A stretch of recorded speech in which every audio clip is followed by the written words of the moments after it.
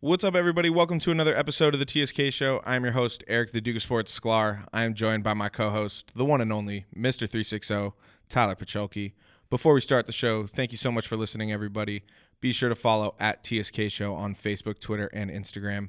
And if you want to find myself or Tyler on social media, be sure to follow us at the Duke of Sports and at Tyler Pacholke. All of our content can be found on SoundCloud or Apple Podcasts. Just type in keyword TSK Show. Check us out on Anchor as well, anchor.fm/TSK Show, or just download the Anchor app for your iPhone or Android. On this episode of the TSK Show, Tyler and I discuss everything that happened during NBA All-Star Weekend in Charlotte. Also, I decided to visit every basketball fan's favorite website, basketballreference.com, and look up the probability of active players in the NBA getting into the Hall of Fame. I want to see if Tyler can guess the percent chance some of today's stars have of making it into Springfield. And to close the show, I came up with a sports-themed Would You Rather for Tyler and I to answer. So yeah, let's start the show. Welcome you to the sports kingdom. Welcome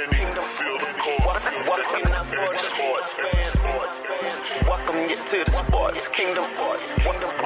Welcome you to the sports kingdom. What's going on, TP? How you doing, man? Doing good, man. We got the trophy in the mail for the Fantasy Football League, so everything's official now. Yeah, I'm super stoked with how it turned out. yeah, it's dope. It's huge. Yeah, it's legit. We shout out my grandma. She has a Trophy Connect that was able Trophy to plug. that was able to hook us up with a dope. I'd say it's probably about like 1.5 feet tall. Yeah, no, it's sick. It's our miniature Stanley Cup. Yeah, it's got a big bowl cup on top, and then we got a nice base to fit a bunch of names of eventual champions of the TSK Show Fantasy Football League. And Yep. Chad, it's on the way. Yep. The league is just forming into exactly what I wanted it to be. Yeah, and next year that trophy's coming home with me. Yeah, that's what everybody said once they saw it. Yeah, so since we have last seen each other, I actually went back to work, which is nice. I was kind of going crazy at home. Just laying in bed all day, recuperating from my broken hand. But the dope part was my first shift back at work was at the Genesis Open, which is a PGA Tour event that happens every year. It's Tiger Woods' event. It happens in the Pacific Palisades here in Southern California, right off of Sunset Boulevard. Not too bad. Overlooking the beach. It's very nice. Riviera Country Club and Petros and Money, one of the radio shows that I work for, did a live broadcast from the country club, the Riviera, and the golf course. And it was the day of the Pro-Am.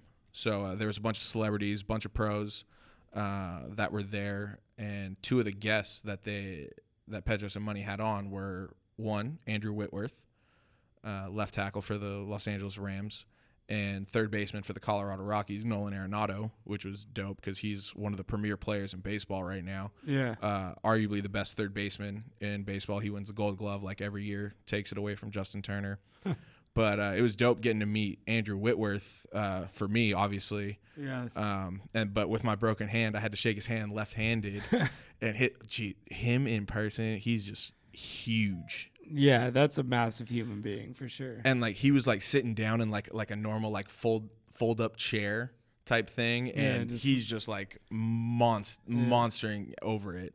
It was nuts, but it was dope being at Riviera for that event, because when we got there, we had to like check in at like the media tent, get our credentials and everything.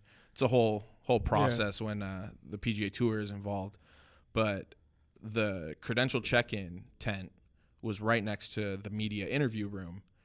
And right when we got there, Tiger was in the media room doing his press conference before he went out and participated in the Pro-Am, because he had a group that he was paired with of 3 amateurs and in the morning group. And so me and my coworkers walked into the media interview room and got to see like part of Tiger's press conference. Yeah, that's dope. And just like seeing him in the flesh, Yeah, like that's crazy. It was just nuts. Yeah, that's a wild one. That's like seeing Kobe or LeBron. Or Yeah. any of the Tom Brady, any of those guys. Yeah. Sergio Garcia walked right past me. Like so many big name golfers Dustin Johnson was walking around just on his cell phone at one point. Walked past me. He's like 6'4". He's huge too. But no, it was dope. It was a fun event. I got to do it last year, so it's always fun. And so you're a regular now. Yeah, basically. The dope part is I didn't realize this last year, but the credentials we had were good for the entire tournament. Like I could have gone like the entire weekend. That would have been dope. Well, it was raining all weekend in Southern California. Didn't work out. And with the broken hand, it kind of makes it hard to move around in big crowds and stuff like that. Yeah, no, I would not. I would not move around in a big crowd with that. No, but all right, enough of the golf. Let's get to the meat of what happened this weekend, and it was NBA All-Star Weekend in Charlotte. One of my favorite weekends of the year. It's hands down.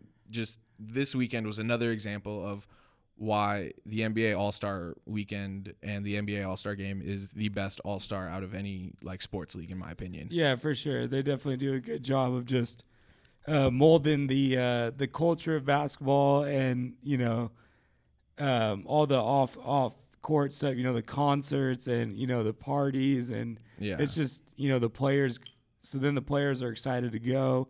Everyone's having a good time. Yeah, even players that aren't a part of any events during the weekend still go to Charlotte or wherever the city is. It's in the middle of the season, which I think is a good move. And yeah, I mean, it's just always been a great event. And basketball's a non-contact sport, so you can. It's kind of contact. I mean, it's a contact sport, but it's not a sport where you have to like really go all out to have a good game. Yeah, you can do a lot of highlight plays, and then things like the dunk contest and 3-point contest and even the skills contest are all very entertaining. Yeah, there's a lot of hot potato going around, and it's tough to do hot sauce in. It's tough to do in football because it's so physical. You don't want to and then it's tough to do in baseball because pitchers are just still so dominant. Yeah, it's just like a regular baseball game. If a pitcher throws you his best pitch, it's still gonna hit on the mark no matter what. Yeah.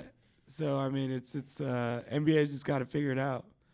I think the concerts and having the players on the floor and all that kind of stuff is good, and then the hometown playing into it a lot is cool as well. Yeah, and I think we've had this discussion before. It's like when you see on like Saturday night all the stars like courtside, it's like you recognize these stars because we see their faces all the time, and it just doesn't happen for like football players, for instance, because of the helmet. And baseball players don't have the same marketability as basketball players. Yep. So it's really great to see the NBA always show out at All-Star Weekend. I love the Sonics guys that were sitting 4 rows back. Yeah, they were great. They were there during the all the competitions on Saturday, and they were there in the All-Star game. Yeah, I was going to say, I saw them multiple times throughout the weekend. They booed Hamidou Diallo. Even though I liked Diallo's performance, I liked that they booed him just because of Oklahoma City and Seattle and that relationship. Yeah. No, I texted you immediately when I saw them on TV. Great. Those guys killed it. Repping the Sonics proudly. Yeah, but let's go back to Friday and start with the Rising Stars game. Yep. Team USA versus Team World. We both predicted Team USA to win, if I remember correctly. Mm-hmm. And they did, 161 to 144. And I'm repping him tonight, also for 2 reasons, actually.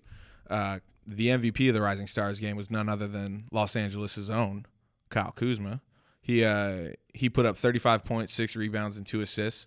I'm rocking his jersey tonight. We're also doing the top 20 power forwards on the next episode when we get done recording this. So make sure to check that out, see where we rank Kuz in the top 20 of power forwards. But Kuz had a hell of a game. He came out early and came out firing. Yeah, the Rising Stars game is a great event. That game's always really good throughout history, whether it was the rookie sophomores, just the regular Rising Stars game or the Team USA versus Team World. So it's always a good one, getting the young stars out there. Was it me? Team World won last year, I'm pretty sure. This was Team USA's only, I think, second win since they started doing Team USA versus Team World. Was it me or did Ben Simmons look too old to be out there? Yeah, 3rd-year pro. He's a vet, man. He's about to get a second contract. Like, he had no business being in that game. Yeah, no, I mean, whatever. Ben Simmons, he can get away with all this shit for now. It's not gonna last.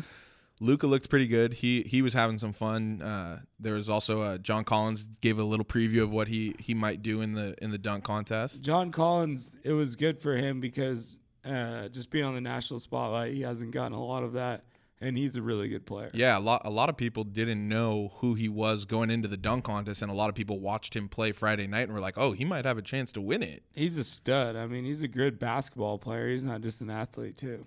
Yeah.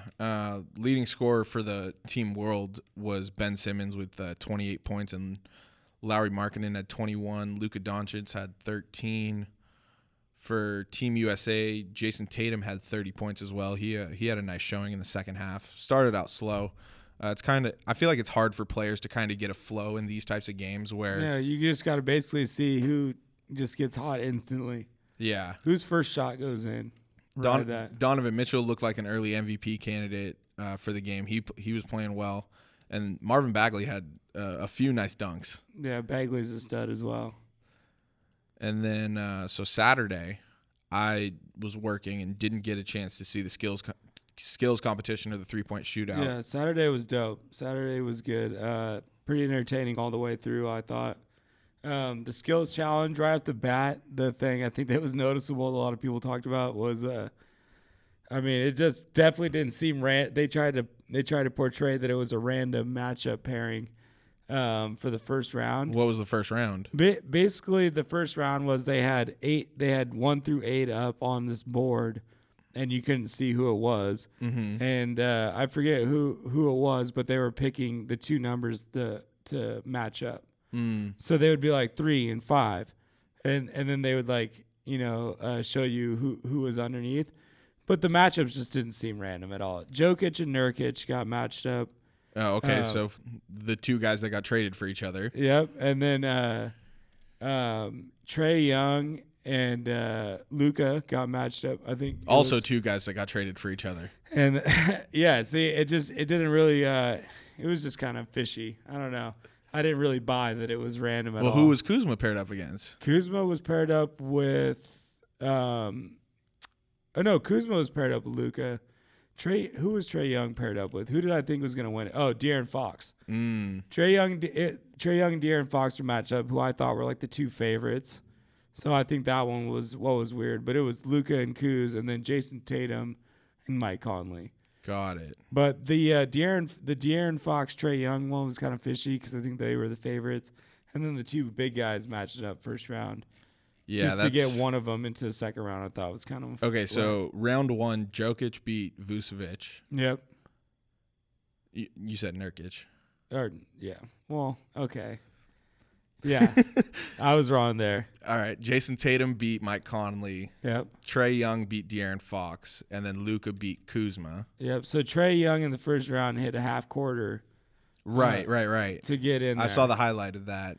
Okay, and then in the semifinals, Jason Tatum beat Jokic, and then Trae Young beat Doncic. That's when the Trae Young Luka matchup happened. And then in the finals, Tatum beat. And so in the finals, didn't Jason Tatum shoot one from half court to win it? Yeah, so Trae Young got in there for a half court shot in the first round, and then in the finals, Trae Young got way ahead.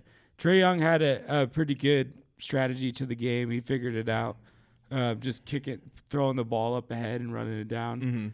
Mm-hmm. So he was way ahead of Jason Tatum, and that's why Tatum threw up the half court just to try and get one up, and it went in, and he got the championship. Damn, he just threw up a prayer, and it just happened to go in. Yep. Well, threw up, a prayer. These guys can shoot pretty good percentage from nowadays. That's fair. But yeah, he put it up there and won the championship off the same way Trae got out of the second round. All right.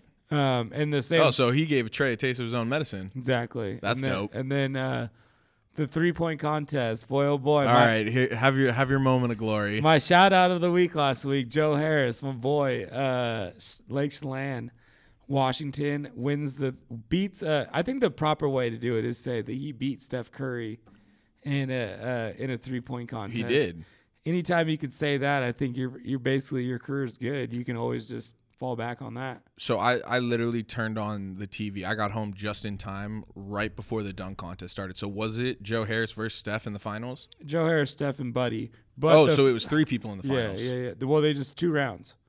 Oh, Yeah. whoa. Yep. First of all, they did a cool little thing in the beginning where they had a bunch of 3-point legends come out.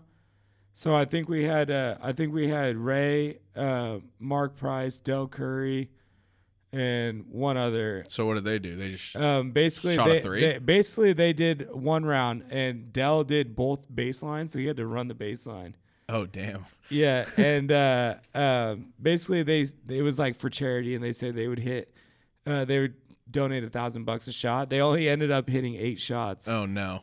All cold. I mean, they were all cold coming in, so Oh, no. it was pretty funny to watch. Were they wearing like jerseys?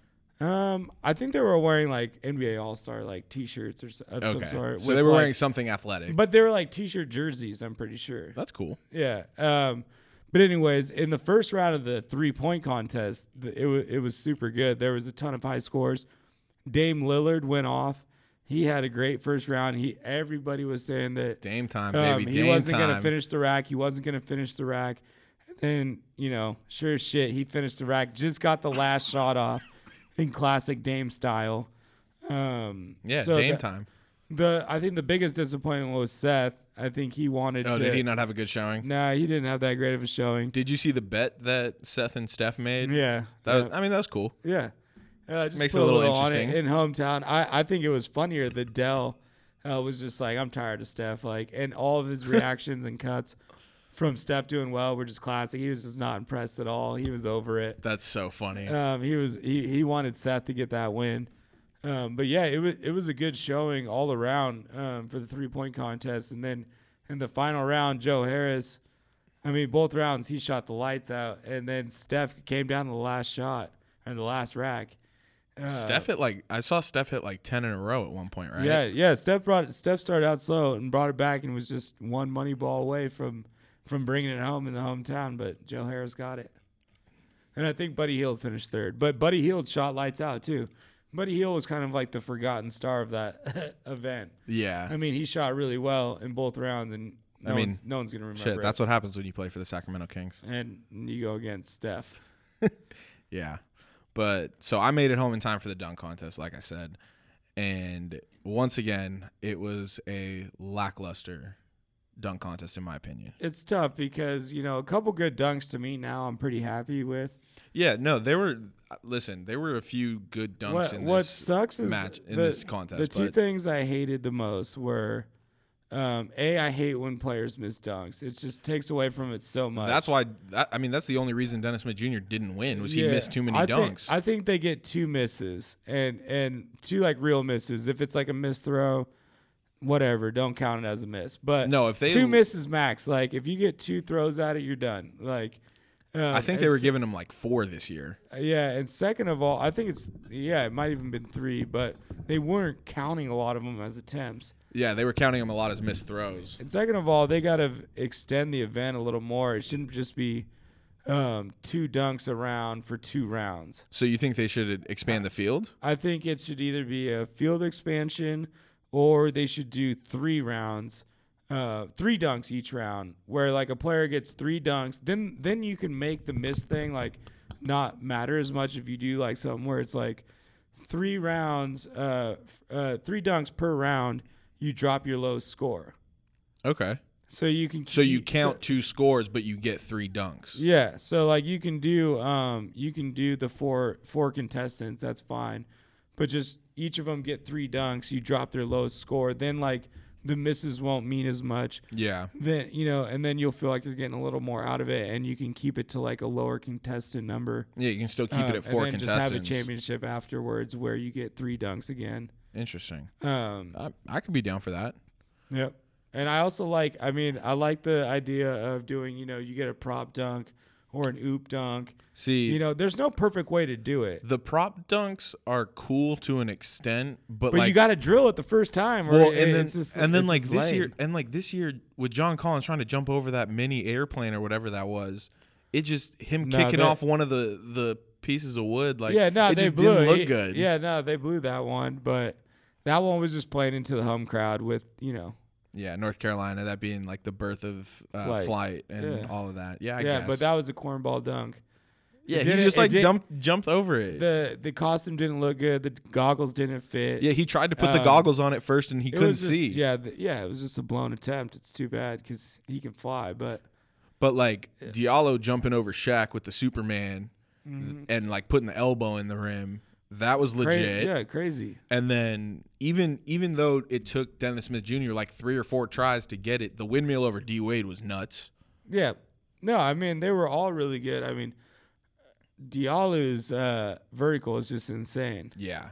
So, but I like to see. I got my lineup for next year. You have your lineup for next year? I'm pretty sure we have the same lineup. Yeah. I mean, you have to get Hamidou and Zion in there. Okay, so we're 2 for 2 so far. And then I think you got to get Donovan Mitchell and Giannis. Oh. Yeah. See, I'm going for the rematch now that Levine's been healthy for an entire Gordon year. And Levine. Yeah, they're good. They're good too. They'd be great. And it's in Chicago next year. So. Oh, so all right. Well, if Levine's playing in Chicago, that's probably a wrap. See, that's probably a wrap. Yeah, but Donovan Mitchell said something about trying to come and claim it back. Well, and Giannis comment, or it might be vice versa, but one of those two. Giannis saying he would do it if the other one would do it. Yeah. Well, and people forget Giannis has already competed in the slam dunk competition. Yeah. Yep. And it didn't really work out too well for him. But no, he's not the right person for it. No, it's not the right build. It's the same thing with John Collins. He's too long, and and Mikal Bridges, he didn't even really do anything special at all. Yeah. Who? Oh, Mikal Bridges, Miles Bridges. Excuse me. Yeah, I got the 2 Bridges confused. No, it wasn't a great. Yeah, I was disappointed with his performance, but it's tough because I know how crazy these dunks are in real life, and how hard they are to do. So it just kind of takes away from just being on TV all the time and not being there in person. It's hard to get as hyped for this stuff as it really, how cool it really is. Yeah. And, I mean, all right, we have to talk about... But getting these guys that can fly up there and getting their head up the rim, that's what people want to see. Okay, so speaking of flying, we have to talk about when Dennis Smith Jr. brought out J. Cole to throw him the oop. Yeah.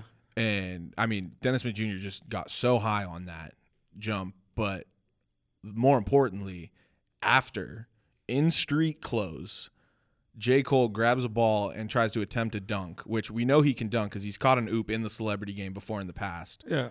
And he almost got it. If you watch the replay, he got really close. It looks like he's going in. No, he was like maybe centimeters off from getting that dunk to go down. And I think if that dunk went down, the place would have went nuts. The place would have went nuts. The place went nuts even though he missed it, first off. The judges would have given him a little more love. No. I'm saying stop the competition, give the trophy to J. Cole, and end the night. Yeah, no, that was J. Cole killed it in all aspects of the weekend for sure. Yeah, so all right, let's in the hometown. Let's get into Sunday then, since we're talking about J. Cole now. So on Sunday during the game, it was Team LeBron versus Team Giannis, obviously. Yep. Team LeBron was down, I think, 18 or 20 points in the second quarter, and down like 12, 14 points like the whole game. Yeah. And in the third quarter, they just came back. Clay and Dame Lillard led a run off the bench and were able to get Team LeBron back into the game. And Team LeBron ended up winning 178 to 164. Kevin Durant had a huge third and fourth quarter as well. In the fourth, to start the fourth quarter, it was a tie. I believe it was a tie game or a 1-point ball game, like 132-132 or 132-131. And that really meant that we were going to get an exciting fourth quarter. Yep. And we sure did. Yeah, no, it was good. It was another great All-Star game. A lot of good moments in there. Definitely the Giannis dunk. Oh, the Giannis dunk I think was the highlight of the night. Yeah, the dunk off the bounce from Curry, that's going to be the highlight from that weekend that'll always play. Oh, I mean, it just proved time. It's that iconic All-Star moment. Like for me, it's like when McGrady threw it off the glass to himself. Or when KG threw the lob to Kobe in New York in '98. Yeah, that was. I mean, but like that's how iconic this Giannis one is. This one's gonna be way. No, up I there. agree. All right, with some of the best ever. No, I mean it just proves once again that Giannis is the future of the NBA. Yeah, no, for sure. He's definitely creeping in on that moment where, you know, it's like, okay, this kid's like, he's number one now. Yeah, and the craziest part is at the time of that dunk happening, everybody thought Giannis was going to be All-Star Game MVP because his team had been up for the majority of the game, and then KD and Team LeBron just came back and took it from under him. And I think KD and LeBron still got his number.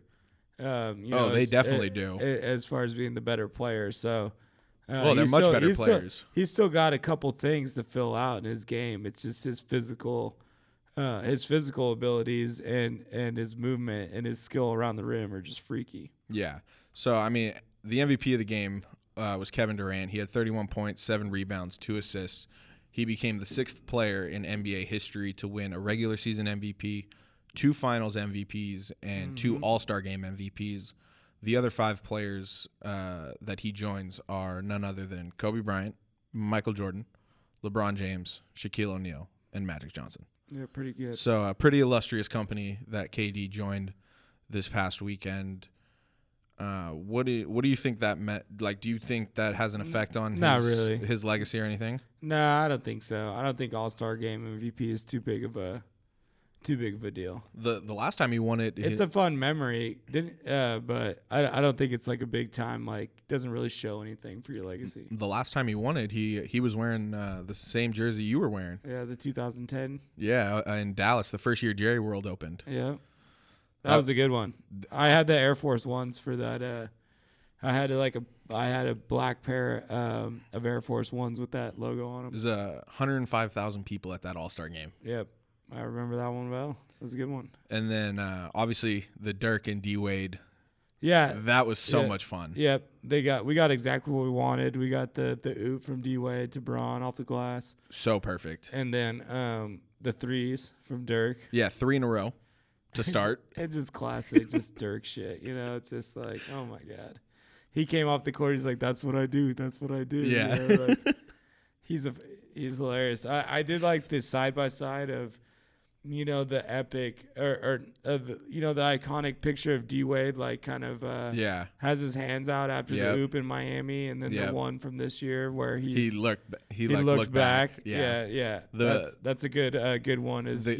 He didn't look at Miami because he knew there was many to come. Yeah, and he looked back in the All-Star game because he wanted to. He knew it was the last one. Yeah, it was good. It was good stuff. They killed it. Yeah, no, it was a great All-Star game. Like I said at the top, once again, the NBA just proved they are, in my opinion, the best sports league in the entire world. Yep. And I mean, you talked about it, how they incorporate the culture and everything that NBA players are and stand for. They do the simple shit. They know what they are. They understand what the players want, and they give it to them. And it was very apparent to start with the player intros. You got a concert from Meek Mill, and he killed it. And then at halftime, J. Cole performed in his hometown in Charlotte. Yeah. And what J. Cole did for his fans for halftime is unreal. I'm gonna read I think it's some internet post. I don't know if it's Reddit or YouTube or something, but it's from a fan who was in the crowd. I want to explain to y'all why J. Cole is the GOAT, and he used the GOAT emoji. When the NBA, asked him to do the halftime show, he said he would only do it on his terms. All of the people on the court, me included, were all free tickets. He wanted his actual fans to be a part of the show. Now, we had to wait over 5 hours in another building, standing most of the time, and he felt bad about us having to wait all that time just for 10 minutes of the show. So he decided to do a private concert after the game at another venue, and of course, that was free also. The whole Dreamville team performed, and Wale made an appearance as well. Now tell me how awesome of a person he really is. Yeah, he keeps it real. Yeah. Not doing. But people do that kind of stuff a lot. You know, it doesn't always get brought to the surface. Right. But J. Cole is definitely a big fan of him.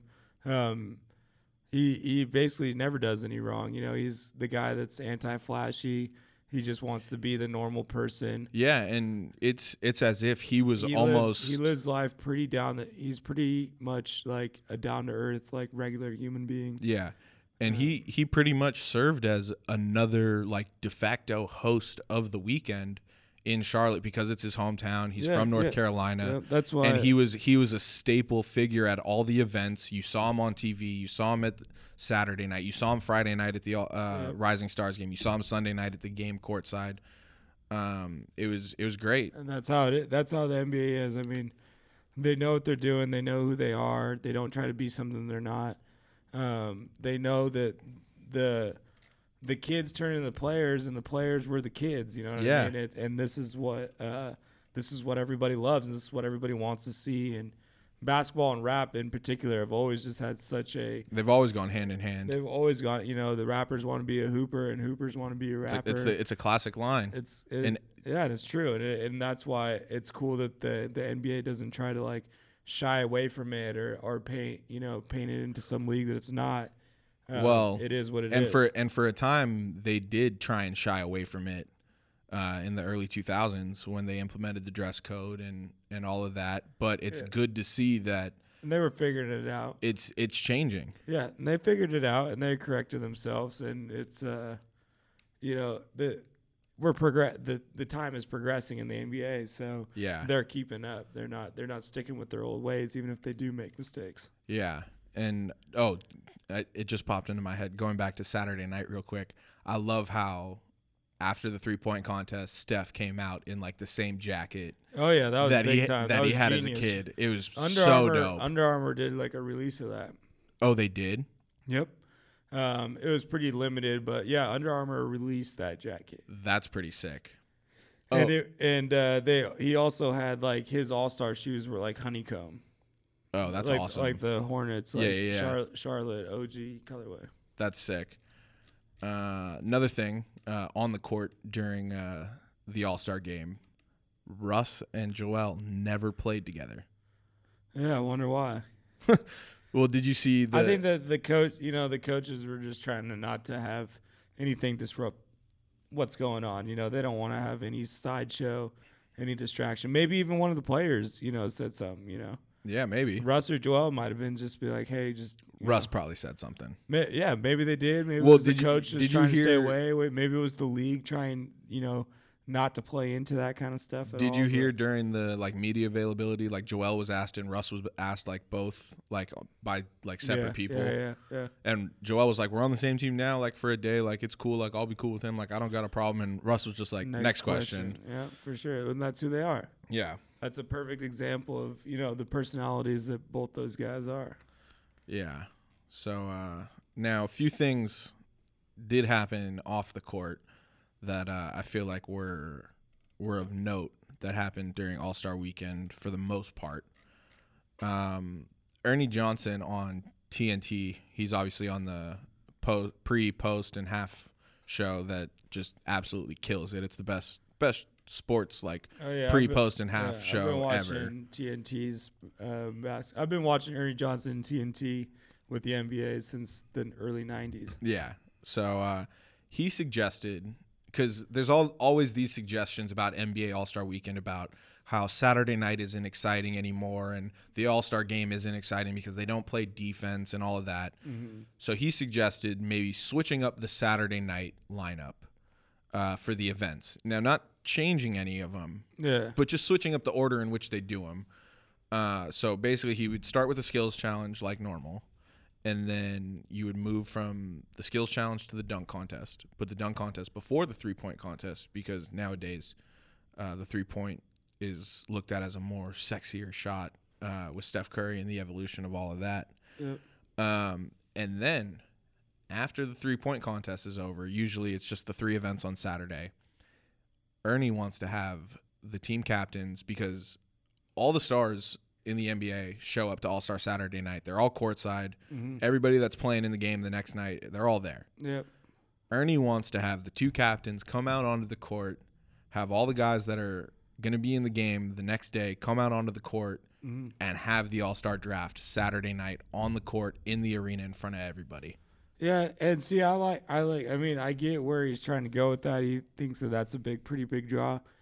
But I mean, I think that if that's how you feel about that draw from, having the players there and picking them on spot and it's Friday night, you should do it. You know what I mean? Like, why don't you do it after? No, I'd argue doing it Sunday right before the game. I personally think that the Rising Stars game is the one that needs to be pushed into the limelight more. Interesting. And so then if it's like, if you have a headline of, Rising Stars, All-Star selection and All-Star game, it's, you start out with the All-Star selection, you have your celebrity game, and then Saturday, you have the Rising Stars challenge is like kind of the end all, main event. And, you have the other skilled competitions earlier. And honestly, I think the skills competition is kind of just like, I'm surprised it's still around. I'm surprised they haven't dropped it completely. Or come up with like a different. It's just corny. Who cares? Like it's like no one wants to see them dribbling. The dunk around contest cones. barely survives. Like, how are you gonna have me watch this dude go through this 6th grade obstacle course and like think it's, I don't know. It's just not. They made it entertaining because they were like throwing up a half court shot just to like do, Yeah, no, none of those guys actually like. But it's just like, it doesn't mean anything. It's not really that cool.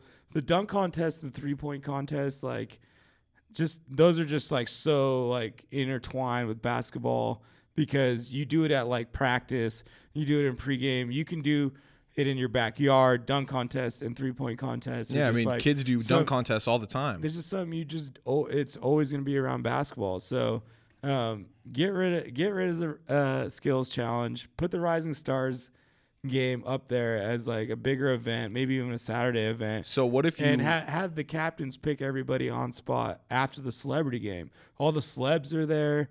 Yeah, it gives you a bigger selling point for Friday night.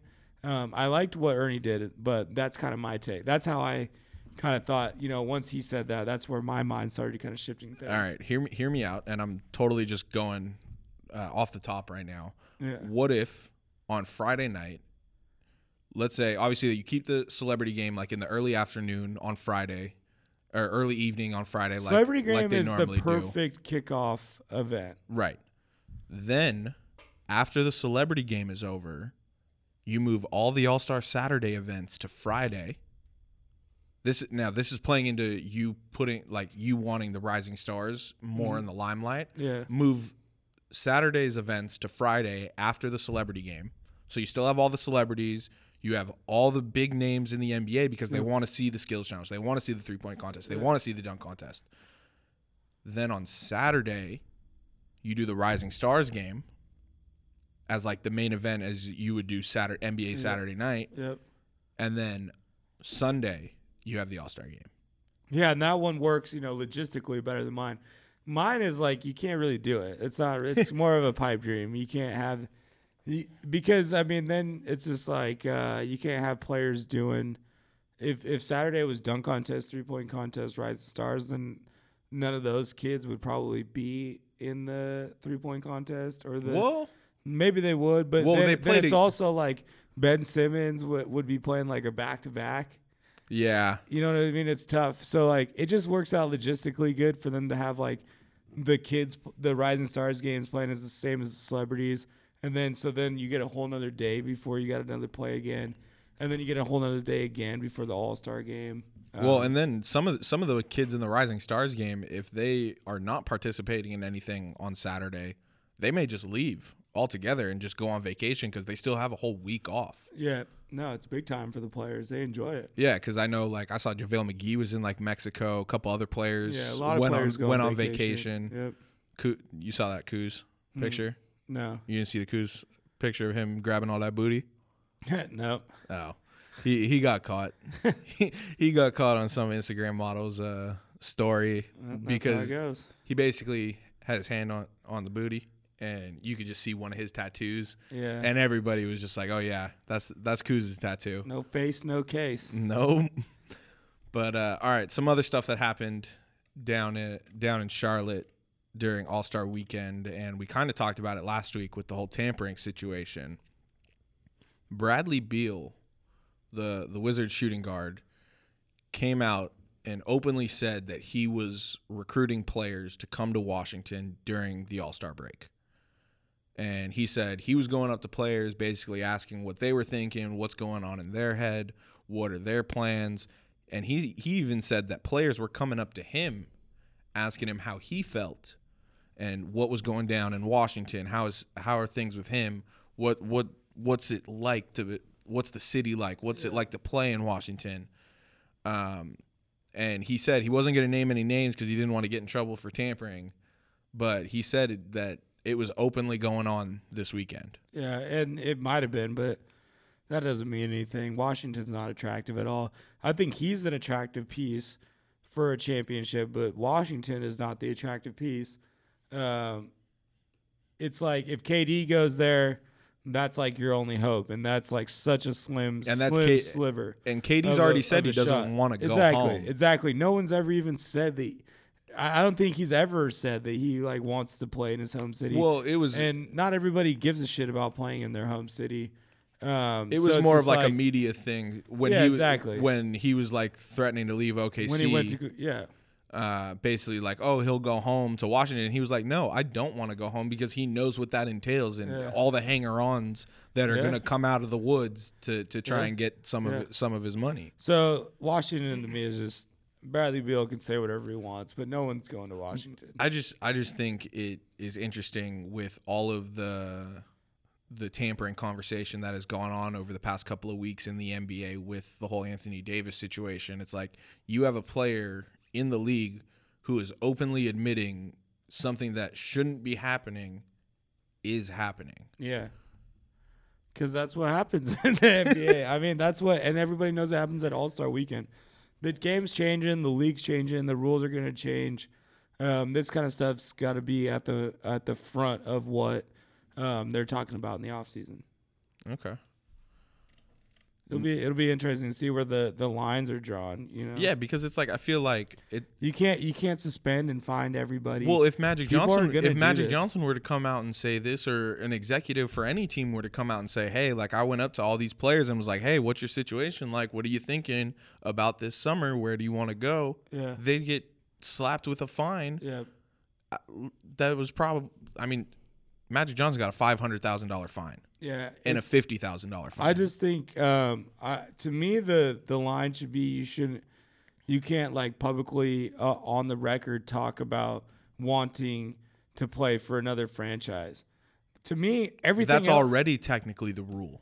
Yeah, well, to me, everything else should be cool. Like whatever, you know what I mean. As long as you're not, if you're texting, if Kevin Durant's texting Bradley Beal, or an All-Star Weekend or at USA basketball camp, they're talking and they're figuring shit out. That's just what happens. You can't stop that kind of stuff. So as long as you don't publicly go out on the record and say I want, like, I don't think that like players should be able to say, like, a Laker shouldn't be like, I want to play for the Knicks. So you don't, like, that's where I want to be traded, or just because it's a brand, you know what I mean? You can't say the Nike athlete's like, I want to wear Adidas. It's so like you're gonna get in trouble for that. You're not repping your brand that you're being paid for to do. So you don't think Anthony Davis should be allowed to? Well, he wasn't allowed to do what he did, but you don't think Anthony Davis should have been allowed to publicly come out and state that he wants to be traded from the Pelicans? But see that he's not mentioning any other team. Okay, all right. So that's where the difference is for you. That's what I'm saying. That's where you got to find this line. Okay. That's where I think all the offseason talks got to be like, where is the line? Because it's like where is it okay and not okay? Where's that point?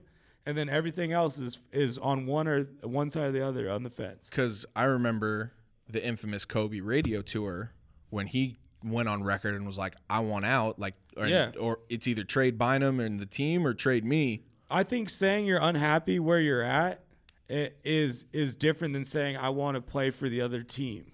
Okay. I just think because of it's a company, it's a business, it's a brand. They're all under the same umbrella, but it's like, I just don't want, if I'm a fan and I'm buying your gear, or, if you're a season ticket holder, you don't want to hear your guys talking about other teams. Okay. So if it's in-house, then it's in-house. Then it's like, If Kobe's saying I want out, then it's like, all right, management, instead of saying, fuck you, Kobe. Well, You that's know what I what that's what I mean. Anthony Davis technically went to the Pelicans privately and was like, "Look, And privately is cool. I Like, want that's yeah." So he went to them privately, supposedly on Friday, and Yep. was like, "I want out."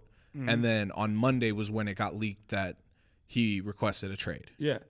Which, you know, like that's where, you know, like where I think the line is. I think it's cool. You can do whatever you want off record, off media, as long as, you know, if you So you don't even think because that that's how the real world works with the job, I think. You know what I Right. mean? If you have a problem with your employment, if you're underappreciated or underpaid, you go and then you talk to whoever's above you. well, then do you think contract numbers should be private? What do you mean? Like you Like we- can't like we go know- on the media and Like we know how much automatic people are getting paid? Yeah, like we can look up how much See, Kevin Durant's getting paid for the next 2 See, years. But I just don't know. I'm just not educated in like what's public and what's not. Right. Like, can someone look up my salary? You know what I mean? Like, I don't know. I mean, Well, maybe yeah, they can. You Yeah, know, they maybe- can. Okay, so, because legally in the state of California, as a server at a restaurant, you make a certain wage plus your tips. yeah, exactly. So, So it's that's like, easily accessible. Yeah, so I don't think any of that stuff.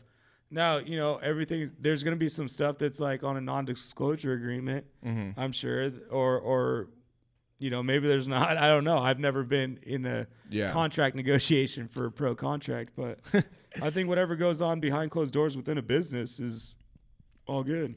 All right, so that brings up since this whole like free agency and trade demands and teams like a list of desired teams and all of that. Anthony Davis was being interviewed on NBA TV during All-Star Weekend, and he basically said he doesn't know how like a small list of teams ever like came to be. He said all 29 other teams are on his list. Is the AD saga reaching Dwightmare status, or Melo demanding a trade to New York from Denver? It's going to be one of the most memorable ones ever. It's definitely annoying at this point. It's a bunch of he said, she said. No one knows the facts. No one knows how shit got leaked, or no one knows exactly. why people got to these points. No one knows who's the one that, you know, initially like started all this stuff. We don't know if it's the Pelicans' fault, Anthony Davis's fault. Well, and the Pelicans were threatening to sit him out for the rest of the season because they obviously want to protect their investment if they're about to trade him this summer. Yeah. But then the NBA came in and said, no, if you sit a healthy star in Anthony Davis, we're going to fine you $100,000 per game you sit him. Yeah, because he's the league. That's why people pay to go to the games. You don't want to buy Pelicans tickets to not see Anthony Davis. No. That's not how it goes. That's why this kind of stuff's terrible for the NBA. Yeah, so, I mean, it's this whole Anthony Davis thing. It's not going to be It's resolved. tough. They got to figure it out because, I mean, we just talked about how, you know, what should be okay on the record, off the record, but the underlying story is players have all the power. Well, not all the power, but players are gaining a lot of power on what they do. They're designing the leagues themselves. Yeah, I mean, they're designing the teams themselves. So the league's got to figure out where they want to balance, you know, the power of the player and his contract abilities and his ability to move where he wants, or do you protect, you know, the small market teams and keeping their talent in town? Yeah, and I mean that was the whole idea behind the Supermax contract, and now that we're I think 2 years away from the next CBA negotiations starting to rev up. I mean, it's going to be interesting to see what the players and the league are going to want as like a give and take to kind of restructure the CBA. Are the players going to try and get more power in what their future holds as far as contract negotiations for themselves and their team, as well as outside teams?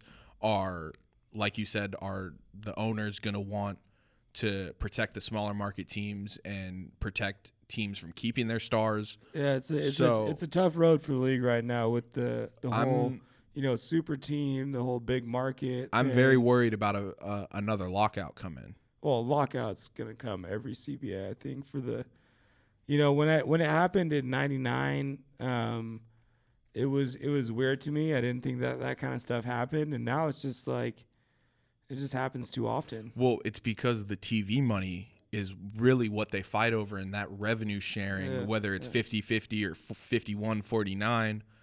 there's just so much money in those TV contracts with the networks that it's like they don't know what to do with themselves. Yeah.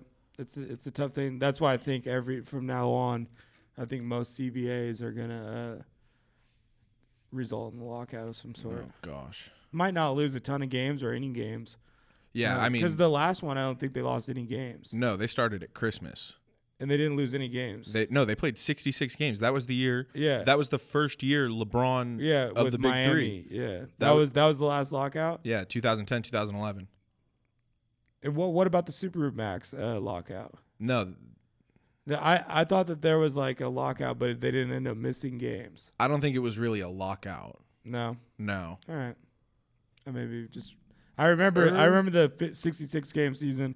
I remember the 50 game season. Yeah. I just couldn't remember if the most recent one, for some reason I thought there was a lockout for a little bit. No, because but I'll look that up later. No, because I think that 2010, 2011 CBA was like a 10-year CBA. Yeah. That makes sense.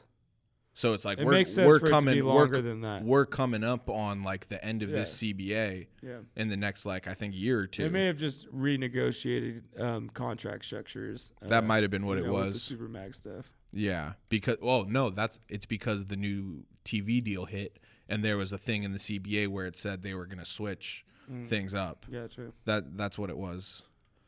But all right, a few other things that happened over All-Star break that Tyler and I thought we would want to discuss on the show.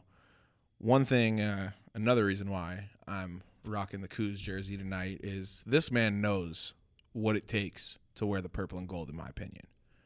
He knows what it means to be a Laker. He knows what the Lakers organization stands for in the NBA and in sports. And he summed it up without even saying it, really. He was asked about all of the drama surrounding the Lakers and the trade deadline, and after the trade deadline with the 42-point loss to Indiana and all of that, he said that he'd rather be talked bad about in LA than play for a team like Orlando and not be talked about at all. He just used Orlando as an example. It was a ricochet shot at the Magic for sure. Yeah. But he meant he'd rather be a Laker and be talked about bad or not as great, but still be a part of the Lakers than not be talked about at all on a smaller market team. Yep. And I thought that spoke wonders of Kuzma as a player, as a Laker, as someone who's maturing in the league and understanding how the league works. I just thought it was really nice to hear from a piece of the young core that he knows. I think it has a lot to do with where you grow as a player too. Yeah. That's his perspective. Yeah. He got a chance. He turned into something greater than he even probably thought he could be. So of course he's gonna love being a Laker. This is where he blossomed into like a superstar. Where other players are gonna have different, upcomings. And I think it's also especially Kevin Durant moved franchises his rookie year. It's like, so he probably sees it one way. Guys like a Shaq, they started in Orlando and moved to an LA. Kind of the opposite of Kuz. Might have a different perspective. I think it's definitely good to hear as a Laker fan because you see what's important to him right now. But yeah, I think the Lakers put that in Kuzma. Yeah, exactly. And I think it was nice because, I mean, last year they dealt with some trade rumors because obviously we didn't know what was going to happen this past summer with free agency. They didn't know if the Lakers might try and trade a young core asset for a star player maybe last season. Obviously now the rumors heated up even more this season. I think it showed that these young players, or at least Kuzma by himself, was able to take what happened to him on the chin and kind of just brush it off and just move forward from it and understand the business aspect of it. Yep. And I hope it reached the other Lakers and not just Kuzma, since we just heard Kuzma with the quote. And I think it did. No, it did. And I think the best part about this Laker team is that they're good. They're close, and they're a group, and they're together.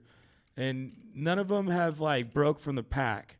There hasn't been a guy that, has, turned into a megastar. There hasn't a guy that's been a true bust in my eyes. Right. There hasn't been one guy to, really break away from the group. So they are a core and a team, which is, I think, the best part of the Lakers. Yeah. I mean, I think that's the best part is they have a unit, a solidified group, people that grew up together, that trust each other, that like each other. I think they'll, once they start learning how to win, they're going to have a ton of fun doing it. Yeah. Which is always they already have been having a ton of fun when they do win this year. Yeah, but see, when you're having fun and you haven't figured it out yet, it's different. I don't know if I want to take it. Yeah, it's different. It's good to see that, like all those things I said, it's good that they get along and all that, but they have to learn how to win eventually. Yeah, so I mean, speaking of not really having it figured out, they're 28-29 coming out of the break, and we both saw the stat. It was amazing. LeBron was 34.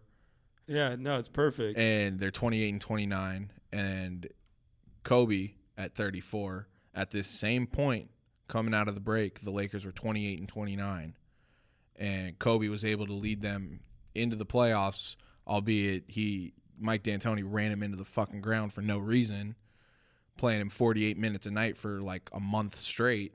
Yep. And he ended up tearing his Achilles with 2 seasons left in the game, which ultimately I think was the passing of the torch from the Lakers to the Warriors for dominance in the league, because that was the 2012-2013 season. That next year, Warriors start their run. Either that year or the next year, the Warriors start their run. But it's going to be interesting to see what this team is going to do in the second half. I think it's gonna be okay. I think LeBron's will and impact on the game, with the the skill that they do have and the camaraderie that they do have, and getting through this adversity together, I like to believe that's gonna push them. And it's not like they have to. They're not in a situation where it's really, really tough. I mean, I think that they do have to win probably 15-plus games. Their longest win streak of the year this year is only 4 games. Yeah, no, it definitely has not gone well. But I think it's a new team. I mean, playing with LeBron, I think takes a lot of adjustments. They've had this adversity with the Ant Davis thing. Yeah, they've had some injuries.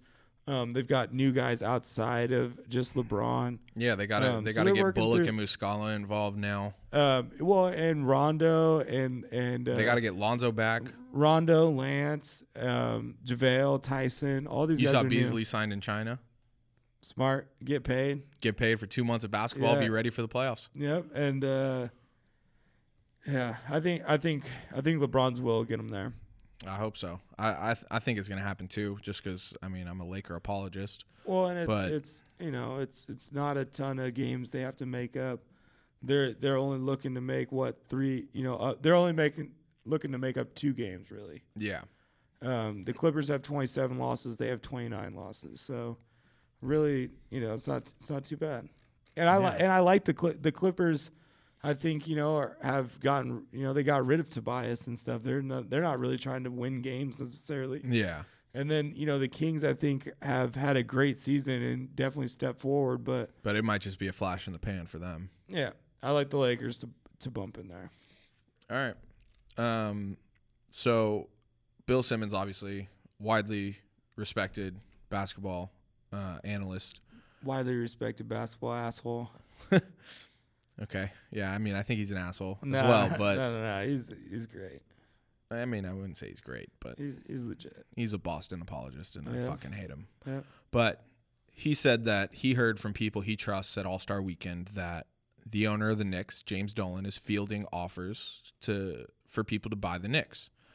The Knicks came out and denied it, whatever.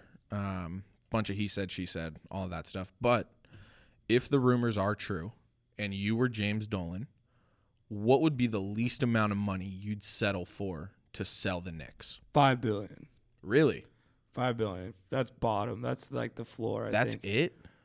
That's what. That's like the floor. That's the minimum I'm taking. not settling for anything less than 10. Because think about it. That's a lot. Well, because James Dolan wouldn't just be selling the Knicks. He's selling the Knicks. He's selling MSG Network. He's selling Madison Square Garden. He's selling it all. That's different to me. I mean, I didn't realize that comes in a package deal. Yeah, because that's all. Because I mean, a stadium by itself is probably going to go for $1 billion. I don't know. And I mean, the mecca of basketball, Madison Square Garden. That's what I mean. The Knicks are like, if they're good, they're making you so much money. Yeah, I mean, you know what I mean? As an investor, if I was someone like in that lane, it's just like if you have the Knicks, you have the Celtics, you have the Lakers, you have the Patriots, you have the Steelers, you have the Cowboys. Yeah. You have the Yankees. Like that's what you have. If they're good, you have the most profitable team in sports. Well, yeah, I mean, they still are the number 1 ranked sports franchise in terms of worth from Forbes. Yeah, still. And I know that football right now still is kind of technically America's sport as far as like the money aspect of it. But you're talking about New York City. Why they call it the Mecca is the basketball to me is the best sport in the in New York City. No, I is agree. The place where it's played the best. It's the it's kind of just where I don't know if it's where the game started, but no, it's where the game was molded. And you know, it started in Springfield, Massachusetts, where the Hall of Fame is. Yeah, well, okay, I know where it literally started, but I'm saying where the good shit actually started. New York, even as a West Coast kid and an LA kid, because LA is such a basketball hub, New York is the mecca of basketball. That's just how it's known. Madison Square Garden, you know, it's the big city. Yeah, it's everything. So. Yeah, I mean, I'd probably settle for nothing less than $10 billion. You'd settle for nothing less than $5 billion. Yep. I mean, listen, and $5 is just basically a number I got because it's got to be more expensive than all the rest that have sold. Well, Dodgers were $2 billion, right?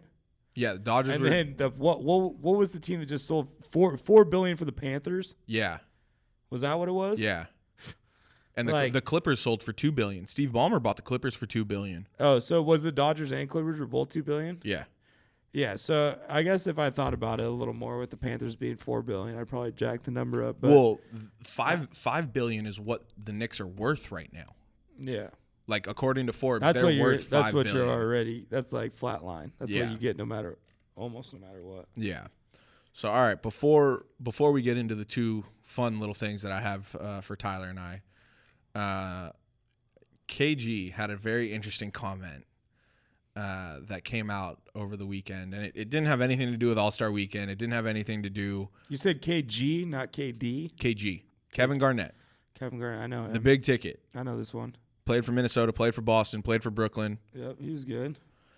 So, this is just some basketball folklore that he confirmed. KG said that the 2000 USA Olympic team had a $1 million bounty on Yao Ming for the first player to dunk on Yao during the Olympics. And the 2000 team was Kevin Garnett, Vince Carter. Yep, that was Gary Payton. That's probably like Alonzo. Yeah, Alonzo Mourning. I think Dikembe was on the team, maybe. No, Dikembe is not American. I mean, I don't know why I said Dikembe. Tim Hardaway. No, that was 96. But anyway. But the ones that were on the team that everybody remembers is AI, KG, Vince. Yeah, exactly. Those guys. Yeah. So basically, the funny part was KG was saying that when Vince jumped over Frederick Weiss, the French guy that the 7-footer that Vince Carter jumped over, KG, all he could think about in the moment was Vince just won the $1 million bounty, and that's why he pushed him so hard after the dunk, and Vince almost punched him after. Yeah. But then KG remembered the $1 million was only for Yao. Yeah. So KG was relieved he didn't have to give any money to the pot to give to Vince. But I mean, a $1 million bounty to dunk on the tallest player in the world at the time, and he hadn't even made it to the NBA yet. That says something about what the Americans thought about Yao. Yeah, well, he was about to be the number 1 draft pick in the league. He was highly touted, 7'5", with skill. People just saw drills, and when you only see drills, you just see someone they only show the good shit. They're not showing the bad shit. No. that story the bounty the story that instantly comes to my mind is Tony Kukoc, because the dream team, Tony Kukoc was the same position basically. But he was a lot younger. He was the young kid from overseas that was coming to the league, drafted by the Bulls, I think, and was finally about to come back over to America. And Pippen and Jordan guarded him the entire game and didn't let him score. Yep. So that's like what the story that popped into my mind. Well, another story that popped into my mind was the original Big Three that formed in the NBA or in the modern NBA, the Celtics, KG, the KG, Paul Pierce, Rajon Rondo, and Ray Allen. Doc Rivers, one time when they played, or it was during the 2010 season. Or no, excuse me, the 2008 season when the Celtics beat the Lakers. I think at one point in the season, the Lakers beat the Celtics during the regular season. And he put the money in the stadium. And he put the money in the roof of the locker room. Yep, that's a good one. That nobody knew about and was like, all right, we're coming back to fucking get this later. Yep. And they came back and ended up beating the Lakers. That so crazy to me. Like, how did no one find that fucking money? Yeah. That's a wild one, but. No, the bounty is a cool story. I mean, that's like $85,000 if you're splitting a mill 12 ways. Yeah. $83,000 or whatever. So that's a lot of money to fork up to one dude. It just for dunking on a guy. For one dunk. Yeah, but that was a bunch of flyers for sure. Yeah. But all right, so like I said at the top of the show, I went to every basketball fan's favorite website. And Tyler and I have gotten... Ooh, there's some good names on this list. Hold up. What? I got the roster. Oh, for the Olympic team in 2000? The 2000 bounty team had some ballers. Sharif Abdul-Rahim, who I've always been a big-time fan of, super underrated career. Yeah. Ray Allen, who I was going to say. Vin Baker, who I actually remembered. Okay. Skinny Vinny. Vince KG. Tim Hardaway was on the team. Nice. Allen Houston, J. Kidd. Antonio McDyess. Ooh. Yeah, he was Tonio's a weird story. I like his story actually. He was on the Pistons team that beat the Lakers. Yep, and then Alonzo was on that team. Gary Payton was on that team, and then an old ass Steve Smith. Nice. Was on that team. All right. 2 Supersonics. Okay. All right. So, like I said at the top, I went to every basketball fan's favorite website, basketballreference.com. Tyler and I have gotten stuck down many rabbit holes on this website, but I decided to look up the active players in the NBA, what the chances were for them to make the Hall of Fame, because Basketball Reference came up with this algorithm to basically calculate the percent chance active players have of making it to the Hall of Fame when it's all said and done. Now, I have the list, and I want to see if Tyler can guess the percentage of a few of today's stars, and basically their percent chance of making it to the Hall of Fame. Now I'm going to give you the top 10 real quick. The top 10 all have a 98% chance or more of getting into the Hall of Fame, and the top 4 are 100% chance. Can you guess the top 4? I'm going to say the top 4 in the NBA right now. Yes. Got to be... They're all at 100%. Yeah. I got to go LeBron. Okay, yep, he's number 1. Dirk. Yep, he's number 3. D-Wade. Yep, he's number 2. And, man, this last one could go a couple different ways. Because I think, to me, because, KD to me is 100%. Yep. But is that who it is? Yeah, number 4. Yeah. But, see, it's I also think that, people like Ginobili and Vince Carter, the people that are way later on their career, I think, got to have the higher percentage. But okay, so... Yeah, KD, LeBron, Dirk, and D-Wade, those are the 100%ers. Yep. There's no way in fucking hell they're not getting into the NBA. No, there's no way in hell they're not getting into the Hall of Fame. All right, so you mentioned Vince Carter.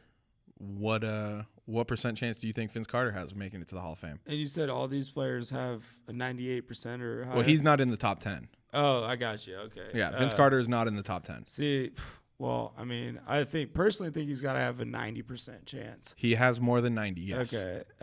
Yeah, so he's got to be super, super high up there, 95%. 94.5. Yeah, he's got to be way high. Yeah, he's number 11. He's got to be basically a shoe-in. Yeah. All right, another player I got for you. Where do you think Dwight Howard, or what do you think Dwight Howard's percent chance, according to basketballreference.com, is? I mean, he's got to be super high up there to me as well. I'm going to go, just because I think people are haters, I'm going to go with 89%. You're 10 off. 99? Yep. Yeah, see. 99.3% chance. I should have known people weren't going to be that big of haters. All right. Another name. He's in the top 10. Yes, he's in the top 10. Yeah, because, I mean, he's got it all other than championship. All right, another name I got for you. Rajon Rondo. Is Rondo in the top 10? I don't know. He's probably pretty close or right around there. I'll give him 96. No. No? He is number 23 on the list. Yeah. He is all the way at 40.68%. That's tough. I don't know. It's tough because, for me, I remember when it's at its peak and its lowest. So It's like, I get that there were those that last year in Boston wasn't great. But he kind of ran away from the league in Chicago and Sacramento for a little bit. And in Dallas. Yeah, fuck. And that. But, dude, I remember for 3 years, he was the best point guard in the league. That's what I mean. I remember when it was like, if you're a GM, do you take Chris Paul or do you take Rajon Rondo? That was the debate. That's how it was for a long time. Yeah, probably 3 years. So that's just like, I would always put Vince Carter and Tracy McGrady and Penny Hardaway and Grant Hill, all these guys, Brandon, even like people like Brandon Roy, and Yao Ming, they had these small sample sizes, but they were. It's interesting you bring those names up. That I have something with that coming up in the Would You Rather. Yeah, it's just like, I mean, I think there you got to be a Hall of Famer if you're one of the best in the game at a certain. If you have a good chunk of time where you're one of the best in the game, I think you deserve to be there. Yeah. All right. Another interesting name that people recently have been debating because of his more recent success on his latest team. He's a bit of a journeyman, but Andre Iguodala. This goes back to that Finals MVP shit that kind of solidifies your spot in time. Yeah, where do you think Andre Iguodala? What percent chance do you think Andre Iguodala has? See, like, I don't feel like he's gonna have. I don't think he should have a high spot. Like, if his is higher than Rondo, I'm gonna be pissed. It's not higher than Rondo. I'll tell you that. I was like, because man, they had Rondo at like 44th overall, right? 23rd overall. Oh, 44% chance of making it. 40% chance. Yeah. See, that's. So where is Andre Iguodala? Probably 10. Close. Yeah. 6%. I don't think he's making it, which is exactly why I think that the prestige of an NBA Finals MVP is not what a league MVP is. All right. Allen Iverson and Charles Barkley are going to make the Hall of Fame. What about another Finals MVP, Kawhi Leonard? And he's younger, so he hasn't had as much to show, but he's a guy that's like, he could be like, if he got injured, this next week, God hopes he doesn't, but if he goes down that career, then all of a sudden his numbers look like T-Mac and Vince Carter, not KD and LeBron. Yeah. So what percent chance do you think Kawhi Leonard has of making it to the Hall of Fame? Right now, I think he's got to be on the favorable end, so I'm going to go with 60%. Basketball Reference is not kind to Kawhi Leonard. No, well, because he's young, He's at 28 on the list, and he's at 15.8%. 15% chance of Kawhi. That's not. I don't like their algorithm. Okay, all right. Now what about this? Because to me, I think Kawhi's gonna make it. Yeah, I mean, 60% was me trying to like lowball it. All right. What do you think? Kawhi Kawhi, I don't have the list, but I bet you if I had to put the 25 most likely players to make the NBA Hall of Fame, he'd be on it. Right now, if you were to make a list for yourself? Yeah. Okay. All right. Where would you put Klay Thompson? He's got to be up there. He's 75%. He's at 21 at 47.74%. Yeah, it's wild. I think he's got 3 rings, part of the greatest team of all time. He's going to be up there in all shooting stats. All right, a few more. Man, that's wild. I know. Because to me, like, that percentage is saying you don't think he's going to make the Hall of Fame. Yeah, it's less than 50% chance likely, according to basketballreference.com.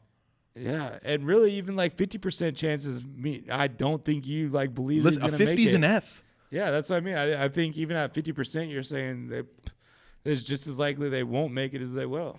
All right, a few more names for you. John Wall. John Wall to me is like he's shown that he can play. He's kind of in like the Gilbert Arenas arena right now. Yeah. Shout out Wizard point guards. Riddled with injury. You know, because he has had some stud years, but really hasn't accomplished a ton. Yeah. So I'll probably put him at like 10%. 29.3. But more than Kawhi Leonard, which is nuts to me. Yeah, that's not right.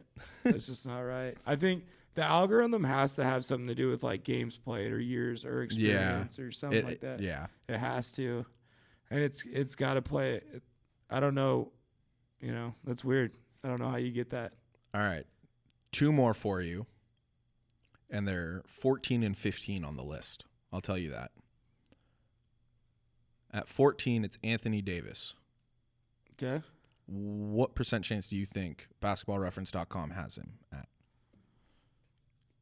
Now, he's an MVP candidate, so they got to have him likely.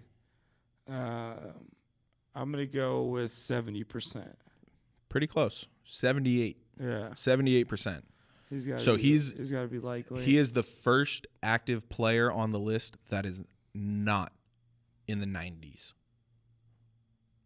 Okay, so it's like there's something clear in that 90% range that like they're really valuing. So to give you a reference, LeBron 1, D Wade 2, Dirk 3, KD 4 at 100, Chris Paul, Steph Curry, Russell Westbrook, and James Harden all at 99.5 or more.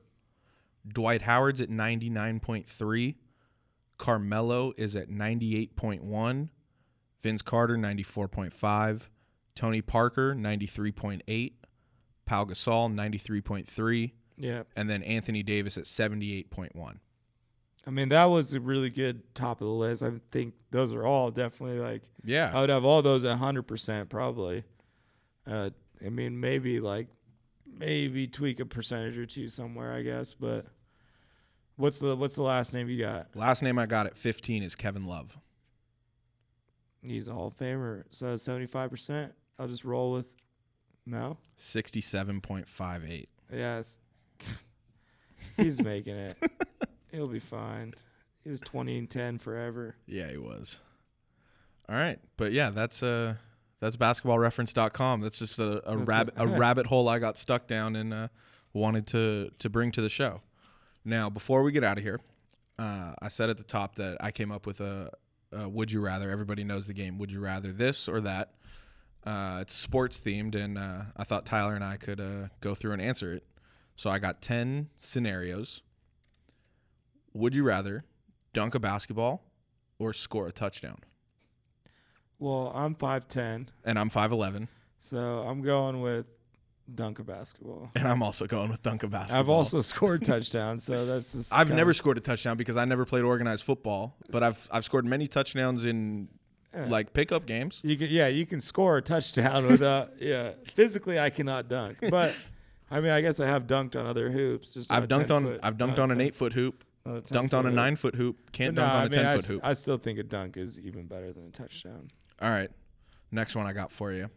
Hit a home run or block a dunk? Block a dunk. I could give a fuck less about a home run. I I had to throw. But I've never hit. I've never even I've never been to the batting cages. I've never been played on a baseball team. I don't even know what hand I hit with. See, I'd probably rather hit a home run. When I grab a bat, I naturally step up to the plate like I'm left-handed. That's how little of baseball I've played. I don't even walk. I don't like. It doesn't even feel right. The reason for me for hit a home run is because I would just have the most insane bat flip ready every time I would hit a home run. Nah, dude, blocking a dunk is pretty beast mode. No, I mean blocking a dunk, you have to have the timing right. You have to have the balls to jump with somebody that's about to yam it on you. Yep. Like blocking a dunk takes a lot. All right, third one. Would you rather catch an interception or rob a home run? Well, I've caught an interception, but I would still rather catch an interception than rob a home run. Robbing a home run is probably one of the more cool things in baseball, like a diving catch. Yeah, any of those like spectacular catches. Are pretty, for me, it's like I'd rather sick. That's more impressive to me than like a home run. But I haven't seen like the home run in person. You know, I think that's where you really like get a. And I've never tried, so I don't know how hard it is. Like, yeah. I mean, for me, I'd probably rather rob a home run because that's guaranteed getting on SportsCenter top 10 that night. Intercepting the ball though is just. But it's like some random lineman could get a random interception. Well, yeah, but I mean, I'm just and that's one thing. But like, I picked a play, the first play of 8th grade football on defense, very first play of the season, got an interception. One of the best, like one of my favorite plays in my entire life. We didn't win a game that year. I didn't win a game all of 8th grade football or 9th grade football. I didn't win a game my entire sophomore year of basketball in league. Yeah. We won a couple tournament games, but our league record was 0-14 that year.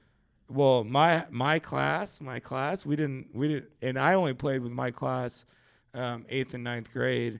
We didn't win a game, and they hadn't won a game since 6th grade. Damn. We didn't have kids. I mean, we just didn't have the numbers. But I remember first play of the game got an interception. Oh, against Wilson High School, the Trufant brothers, alma mater, Des Trufant, the All-Pro cornerback. There you go. All right, number 4. Would you rather be the first pick in the NBA draft or the first pick in the NFL draft? Well, I mean, I'd rather be a basketball player than a football player. Okay, so we're in agreement. So like that's kind of where that lies. Yeah. All right, so we'd both rather be the first pick in the NBA. Yeah, being draft. the first pick is not bad no matter what. It'd more be like, you know, what could be like equivalent to the number 1 draft pick. You know, you could be like, would you rather be the number 1 draft pick or, you know, an all-star? Yeah. I'd rather be an all-star. Yeah. See, number 1 pick is tough to judge, size up. Yeah. All right. Would you rather dunk on someone or sack the quarterback? Oh, man. I don't think I've ever gotten a sack. And you've definitely never done. But dunking on someone is like got to be arguably the best feeling in sports. Oh, like dunking on someone, like that's just disrespectful. I think that's my answer. But getting a sack is pretty good. That's definitely higher up on the list than a lot of the other things you've mentioned. Okay. All right. Number 6. Because everybody wants to get the quarterback. Yeah. All right. Number 6. Would you rather win an Olympic gold medal in basketball or an NBA championship? An NBA championship. Interesting. Sure. Yeah. Well, I mean, a gold medal is dope, but it's just, I think a gold medal, like if you ask this to a kid that's not from America, this question would be way tougher. Yeah. But like we go over there, you know, and send our fucking JV team over there and just whoop everyone's ass. Yeah. We've had we did fuck it up in 2004, but we've had such a stranglehold on world basketball that to me, the Olympic gold medal is kind of just whatever to me. It's not like the biggest thing in the world to me. Yeah. All right. Number 7. Would you rather be an NBA head coach or an NFL head coach? See, this is where I'd probably rather be an NFL head coach. I'd much rather be an NBA head coach. But I'd rather be a basketball. I mean, I would way rather be a basketball player. But I love You love the game of football. I love the aspect of coaching, the like play calling. Yeah. It's, I guess if we're getting down to like the gritty, the basic of it is like, I would love to be a coordinator. Offense you or love defense. the X's and O's. I love the X's and O's. I love the game plan. I love the strategy. I love the chess moves of, you know, I mean, I'm gonna start talking about it right now, so I'll just stop there. But yeah, I mean, I think that's where I would change over into the football world. I think I'd rather be a football coach. Okay. All right. Number 8. Would you rather watch a regular season NBA game, like let's just say in the middle of December, courtside, feet on the wood? Oh yeah, this is a good question. Feet on the wood. Yeah. Or Game 7 of the NBA Finals from the very last row of the arena. I still think I gotta go with being in the moment rather than the status. Yeah. No, I think I gotta go to Game 7. 100%. Just because, you know, it is really cool. That's a really good question. And courtside is 100% on my bucket list. Same. But you can't manufacture. But also so is Game 7 of the NBA Finals. You can't manufacture Game 7. Game 7 only comes if in greatness. It doesn't come every year. Nope. It doesn't come every other year. It could never come again. We may never see another NBA Finals Game 7. It could never happen again. So I think just being in the moment and being in something that's like there's a finite number of people that got to be that, you know, there's a ton of people, there's thousands of people that sit courtside at a regular season game. Yeah. There's that small group of people that were at that one game. Yeah, and even if you are in the last row of the arena, that energy in the building is not something you'll ever feel again. I tell you what, though, what I would rather do than go to Game 7 is go to Duke, North Carolina. I would rather. That's your number one game. That's my number one game. That is the bucket list. That's the number one. And to be completely honest with you, I have no preference on location. You'd rather it one be of the two. You'd rather I don't want to see like a tournament game. No, you'd rather it be in No, Durham. but not really though. I would love to go to Cameron Indoor and all baby blue pants, baby blue underwear, socks, shoes, shirt, everything baby blue, and just be part of it. Yeah, well, I've always said that about the game. It really doesn't matter where I'm at. Like North Carolina is really not a preference to me than being at Duke because it's a different sweetness. You know what I mean? Did you see how much tickets were costing to get into the Duke North Carolina game tomorrow night? No, but I've looked into it before back years back, and I've looked into like what kids do to get into these games. Well, no, but you're talking about the resale tickets because of Zion. They're going for like $2,500. Yeah, well, there's 5 of the projected top 8 picks in this game. Insane. 4 of them played. Insane. All right, 2 more. Would you rather coach in college or coach in the pros? I'd rather coach in the pros, just because there's just the dynamic of coaching younger people is out of the. Not that pros aren't young, but I just think you have a little more flexibility with how you carry yourself, how you talk, the intensity that you bring. I think there's just restrictions with college and younger people and stuff like that. It's like you're a pro, you're an adult, it's on you. I also don't want to have to deal with recruiting. But that's the part that draws me to college. See, I like to me, college is cool because you get to re-up. It's like every year, it's like, what's my next year's team looking like? Yeah. You're always like, all right, next year, or when this class is a senior, or when this class is a senior. You're constantly building, and you're building a program, whereas I think in the pro game, you're really just how much do you know about basketball? Yeah. How are you going to get through this game? All right. Last one, and you brought up Brandon Roy and Yao Ming earlier, so would you rather have a long average career or a short historic, like you were on historic pace, but your career was cut short by injury? Well, I think it's tough. Realistically, I don't know. I mean, I want to say right at the jump that I'd rather be the bigger star. and have it short-lived because your impact on the culture. You're a superstar. You were branded. You were marketed. You were the face of the franchise. You were this and that. People probably know your name. Yeah. So I think I would take all of that kind of stuff over the experience of longevity. But what longevity brings is just like money. Yeah. And sustained success, and But you're only having an average career. And it doesn't really matter when you're at that level. I don't think pros give a shit whether they're like a star or a they role just player. want the They're contract. Like, I played in the NBA for 15 years. I don't care what I mean, Nick Collison. Look at Matt Barnes. Ton of those role guys. You know what I mean? If you can just keep making it, and then once you're a 10-year vet, you're a 10-year vet. You have something to bring to the table. Yep.